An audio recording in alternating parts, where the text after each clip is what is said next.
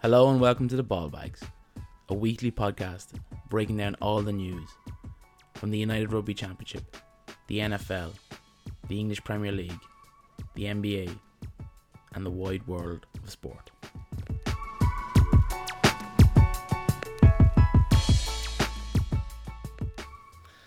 Hello and thanks very much for tuning into the return of the Ball Bags podcast. It's a podcast which is a flagship podcast for the network, so I'm delighted to have it back. If you've listened to any productions in the mid-season slump, no doubt you know who I am. The Sasquatch, the leading cause of migraines, I think, in Northeast Leinster. If you have listened to some of our other productions, you might listen to Huddles and Stout, and you'd be very familiar with the stylistic vocals of Rocky. How are you, sir? I'm doing okay. You're too kind. I think if you're the leading cause of headaches, I'm not far behind. Yeah. I might be up there in aneurysms. Yeah, well, you're just there once a week, though. I think I do a bit more. So. That's true. Look, yeah. And delighted to introduce a brand new voice for the autumn, and someone who probably will be a mainstay on the Ball Bags podcast. He may diversify, but I'll leave it up to him. It is the Chief. How are you, Chief? I'm good, Sasquatch. Delighted to be here and dipping my toes into the podcasting world. We'd have a round of applause for you, Chief, if it wasn't so harsh on the microphones. Yeah, or if we had the production quality to put a post clap in. But I suppose for the benefit of the listener, Chief, would you mind giving us just a brief biopic of who you are, what your interests are, kind of from the sporting world? I don't need to know your relationships, that or something like that, but where your biases lie. No, I'm a general sports fan. Rugby would be definitely up there as being my number one. Soccer, Man United fan for my sins. Years of abuse, I suppose, from all the Liverpool and Arsenal, Chelsea supporters when I was younger, and all Chicago sports. Big Bears fans, struggling on that at the moment, but looking forward to hockey and basketball getting back up and running as well. Perfect, brilliant. Well, I suppose I'll just give a quick intro to how the season is going to run. It's very much going to be, we're going to go by a standard format, which I'll explain shortly. And look, there's a few voices you'll know, so you're obviously familiar with Rocky. The Chief is a new voice. You may recall the coach may pop in from here and there, and we'd be remiss not to include the Tash from the Irish NRL show. So to kind of walk you through, give you a brief introduction of how we're going to do things, and we'll get down to the crux of it fairly sharpish. Every week we're going to have a player of the week from the previous weekend. We're also going to have our main segment, which is going to be Agree to Disagree, which is around the houses. It's going to be a bit of debate from the world of sport, nothing in particular. It will change with the wind and with the kind of the lay of the land in the sports world. And then finally, we're just all going to give you our game of the weekend. So what we suspect, what we think is the one game, if you had to watch, to tune in for. So without much further ado, and to stop waffling on, Rocky, why don't you give us your player of the week for last weekend and why? Well, my game of the week to watch last week was the Chiefs versus the Jacksonville Jags. So my player of the week is from that game. It's Chris Jones.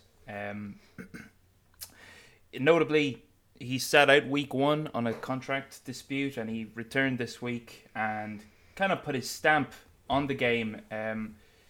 Without Chris Jones in week one, Kansas had 13 pressures, and with Chris Jones back, they upped that to 24 in week two. He had himself 7 pressures, 5 hurries, 1.5 sacks, and 1 pass defended. If you like your PFF stats, he had a 37.9% pass rush win rate. That's highest of interior defenders and second across all defensive linemen. More than that, it's not just sacks, in insignificant spots. 1 sack was on 4th down, and his pass defended was on 3rd down.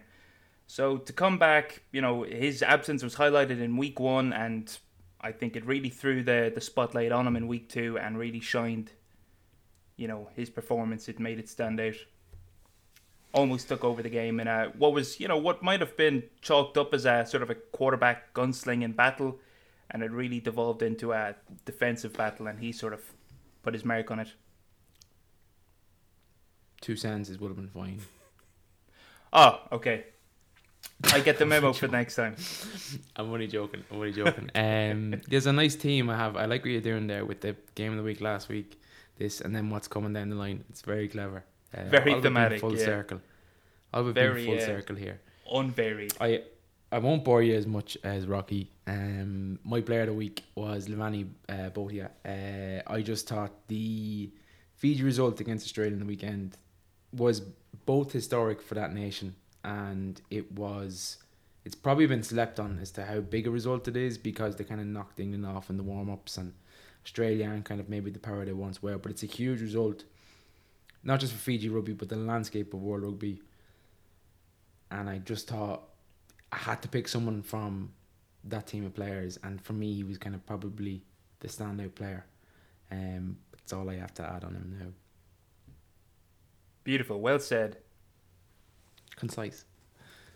And you, Chief, who's your player of the week and why? Just on your own player of the week, he actually came from my game to watch from last weekend, which was that Fiji-Australia game. And nice. Yeah, agree, he was top class. But my player of the week was Bundy Aki.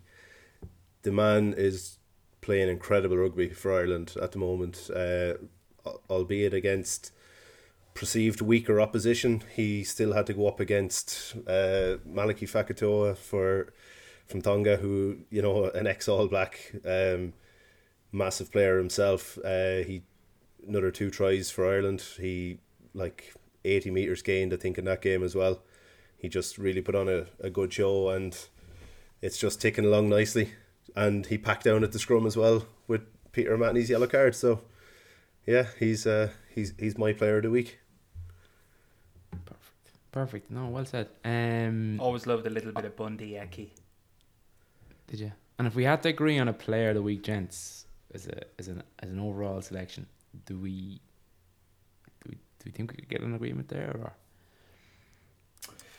I actually didn't watch much of the Ireland game, but I did watch a good chunk of the Fiji-Australia, so I'm happy to defer to Botia. I thought he was, even for me, I wouldn't be as versed in or comfortable with rugby as yourself would be, Chief and Sasquatch, but from a casual viewer, he stood out. Fair. Yeah, tend to agree. Given the context of that game between Fiji and Australia, the performance, as Sasquatch said, I'd go with Botia on that one. Jeez, lads, that was very easy. Checks in the post. I hope I don't have it that easy in the debates moving forward. Yeah. But look, now to the crux of the show, I suppose, the agree to disagree. So 5-minute buzzer, we're all going to bring a different talking point from the world of sport. We're going to leave it open then to the table to discuss about 5 minutes per topic, and I will start the clock now. So moving on from kind of 2 player of the weeks been nominated. There's around 15 million people watched the Rugby World Cup's opening game between France and New Zealand. At a peak of 17 million over the duration of the broadcast.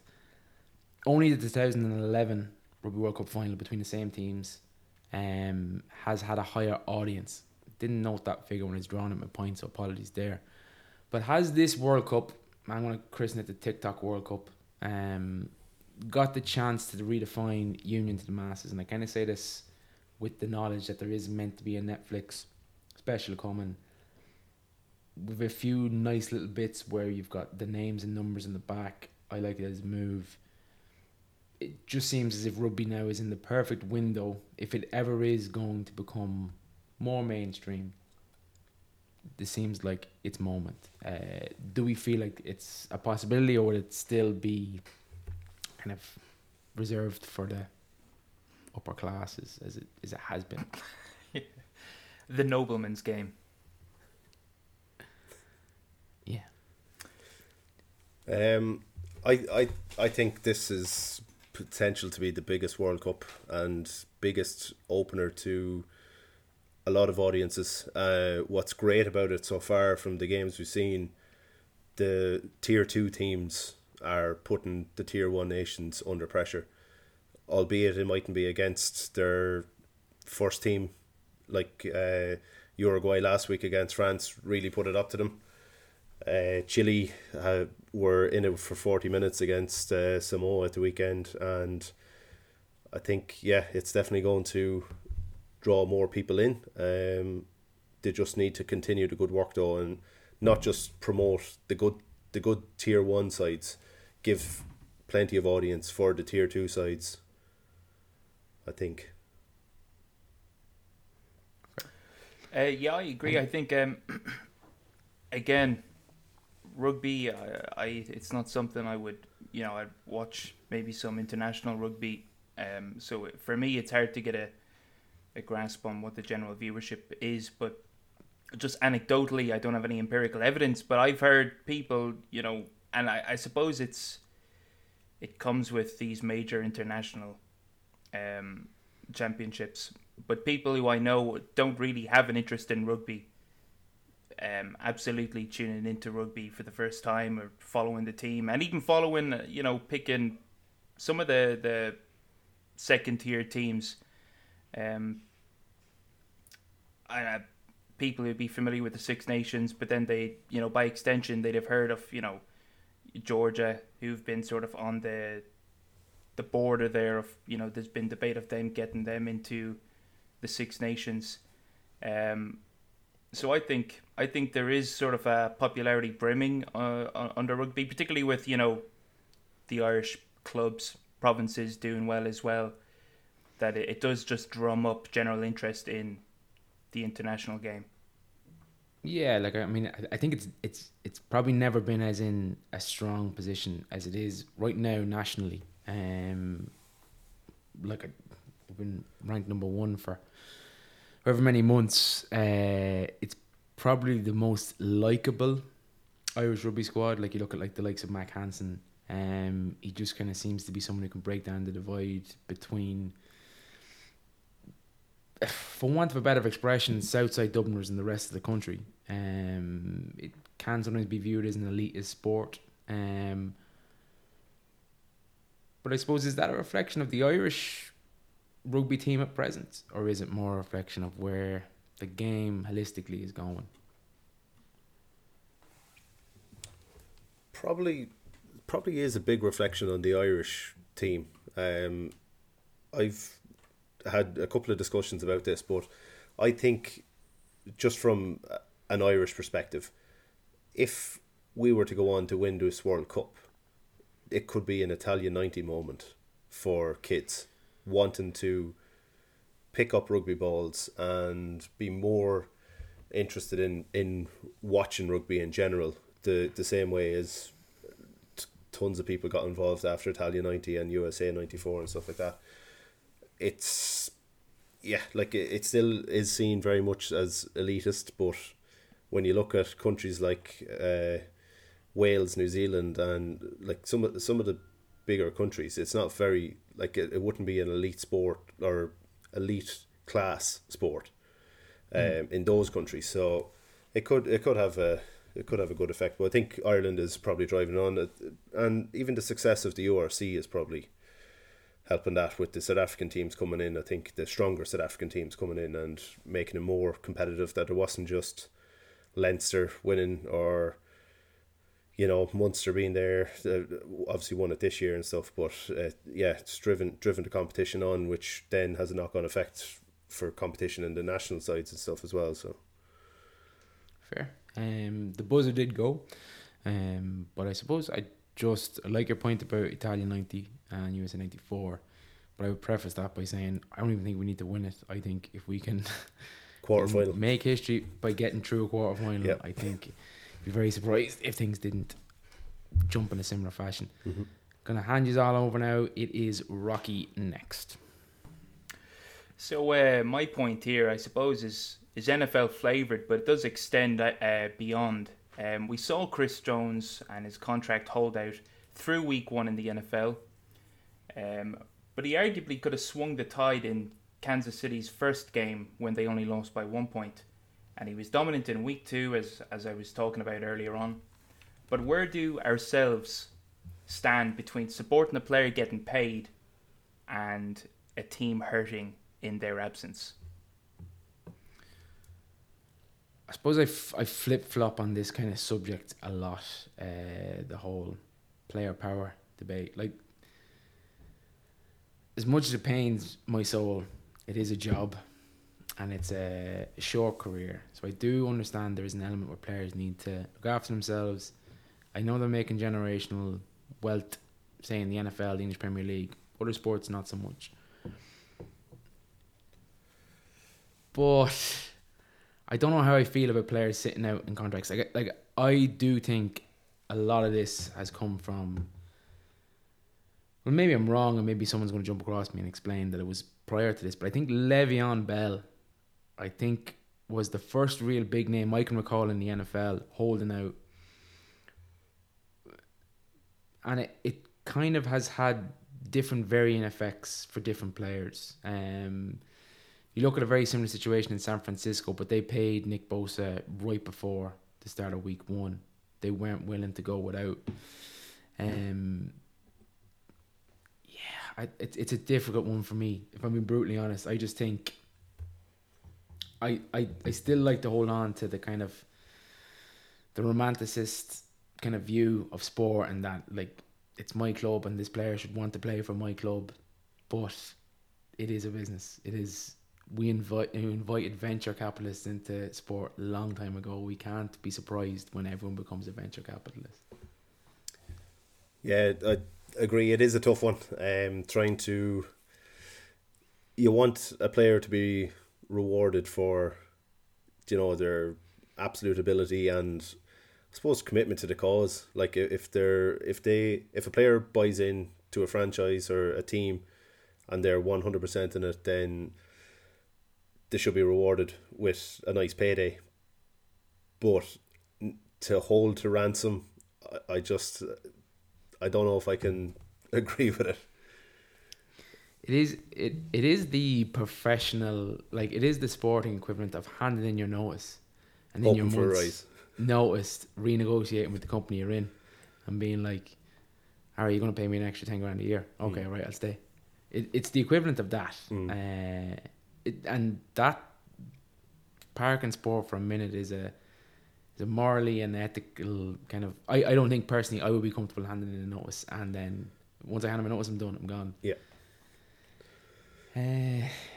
Yeah, it's a tough one. I don't think there is a right answer. Like I think you got to back the player too, but at what point does he be? I think it's probably at what point is that player becoming greedy? Yeah, probably. There's possibly a couple of examples in the NBA as well, like falling out with owners. James Harden, for example. Yep. Massive contract, but hasn't been backing up the numbers for a couple of seasons now. And James Harden is a great example because there's an element too of like a player gets slated for chasing the bag, and a player gets slated for chasing the ring. So what do you want from a player? Do you want him to just sit there and hope he's in an organisation with good upper level management, or do you want a winner, or do you want a bloke who wants to get paid? Because you can't. It doesn't seem to be a happy location. It's either he's only gone there because he's chasing a ring, or damned if you do, damned if you don't. Yeah. It's. I can understand if someone's been relatively loyal to an organisation or team, and the team's going nowhere, I would fully back them to go and chase the ring, and if it meant getting the bag with it, happy days for them. It's like at the end of the day, it's success that they want, that they measure on. The money obviously helps for post career, but it's what you're remembered for on field, on court, whatever it be. Yeah, keep going, it's fine. Yeah. no, that's kind of just my point. Yeah. Fair. Now, one Haven't just really gotten. Anyway. No, one example I was thinking about just when I was writing this point up was Lamar Jackson, and he had a deal pending there last year and nothing got done, and it was extending into this off season, and I think people were sort of behind him initially. Power to him, he was a former MVP, and I think as it got nearer and nearer to this season, I think fans certainly started to sour on him and all the speculation that he would leave the team. So yeah, it's almost like the life cycle of the holdout. You could see the people supporting the player initially before it did devolve into at what point is enough? Until it got close to game time. That's when the attitude switched. Yeah. Shows the fickleness of a fan, I suppose. I want you to do well, but I don't want us to lose. It's probably it's fair. Look, I generally think as a talking point, as a topic, you could put 20 people in a room, and you could sit there for 2 or 3 hours. And I've personally always find I flip flop the whole way through. It's very situational. I don't think I've ever got to the crux of it or got to no, that's my stance on it, and I'm happy to sit there because I just think it's a minutia. There's just no. It's case by case rather than a blanket sort of feeling or rule, I think.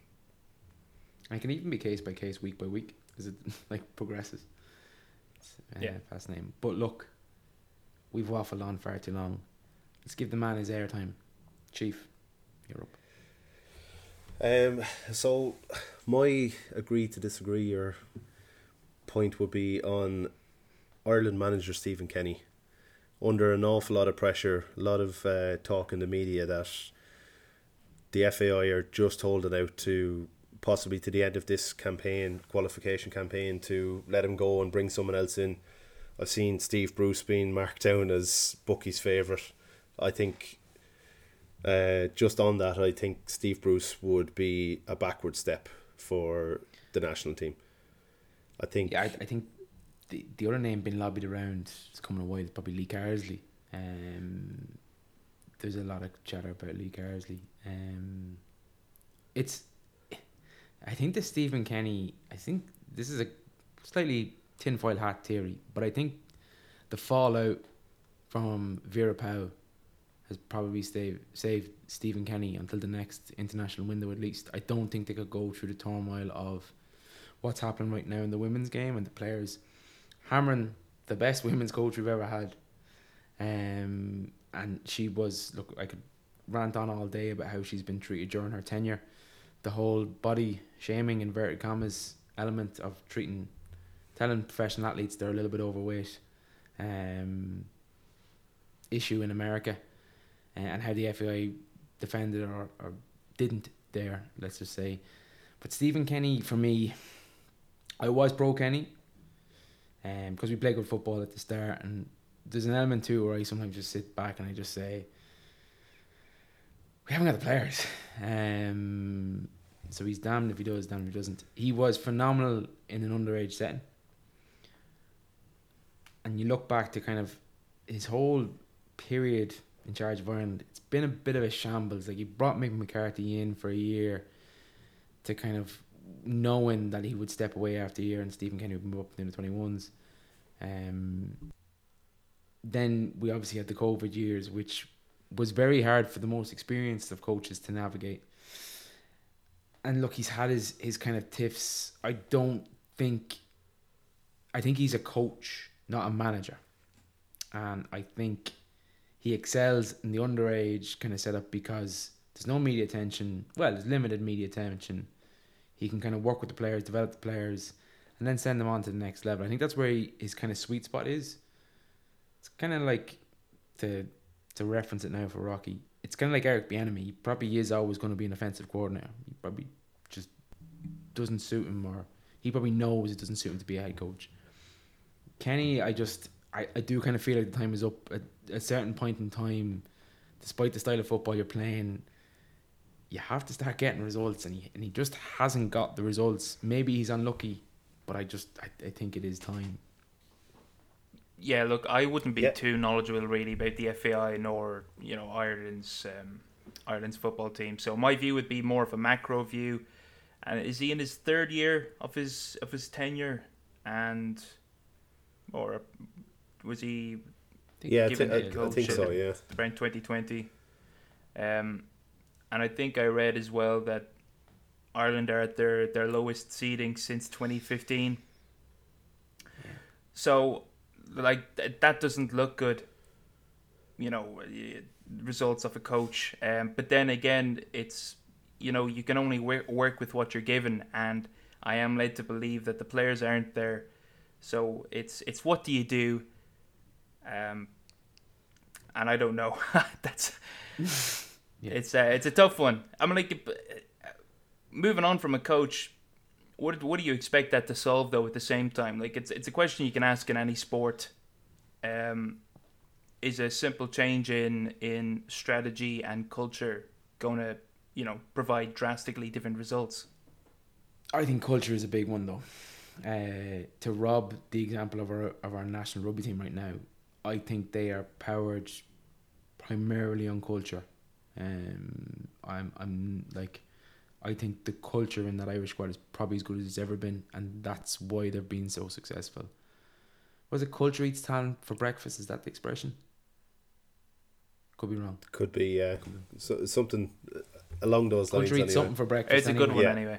Yeah, Culture eats Stephen Um, Kenny for breakfast.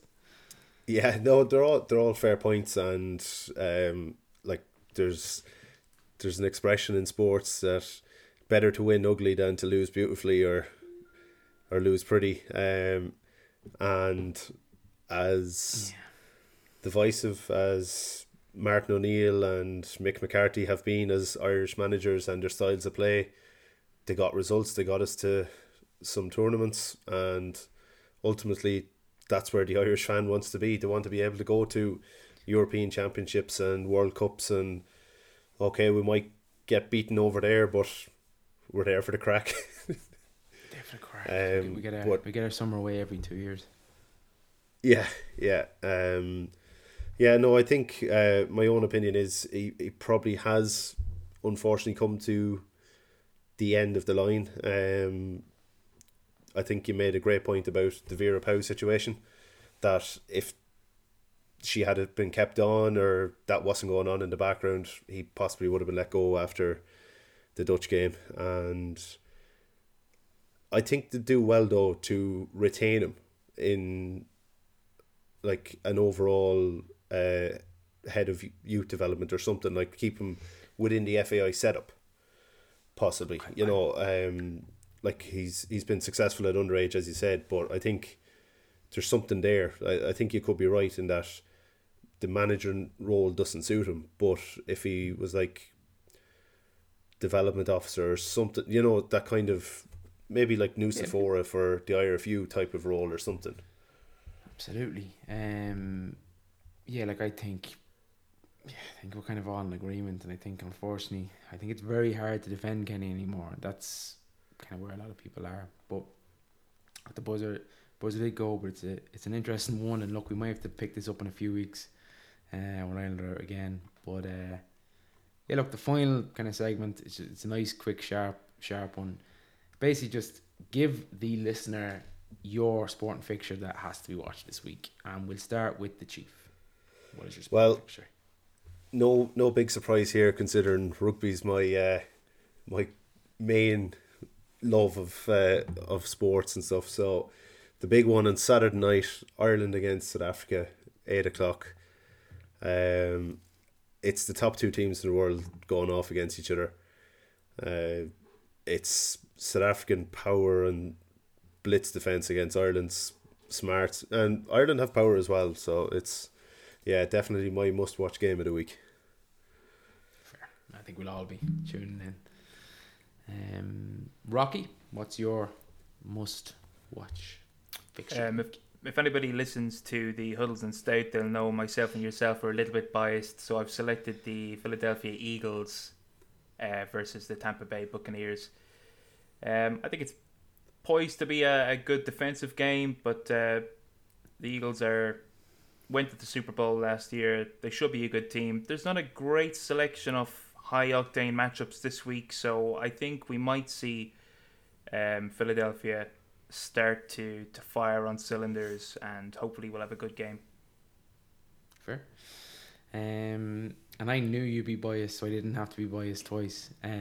So I've gone for North London Derby. Obviously, massive Arsenal fan myself. So that is on Sunday the 24th. It's on Sky Sports main event. Kickoff is at 2:00.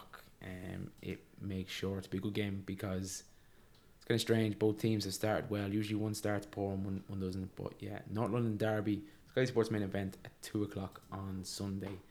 And if you haven't got Sky Sports, not that I condone it, but I'm sure there's a semi-legal way of watching it. But yeah, look, that's the main crux of the show. I hope you enjoyed listening. Chief, can we count on you coming back again, or? Yeah, definitely. Look forward to it. It's not like that gay experience in college. Dip the toes in now. I think time to go head first into it. Good stuff. Lovely. Well, look, that's all from me. And that's all from me. Thank you. And that's all from me. Thank you. And good night.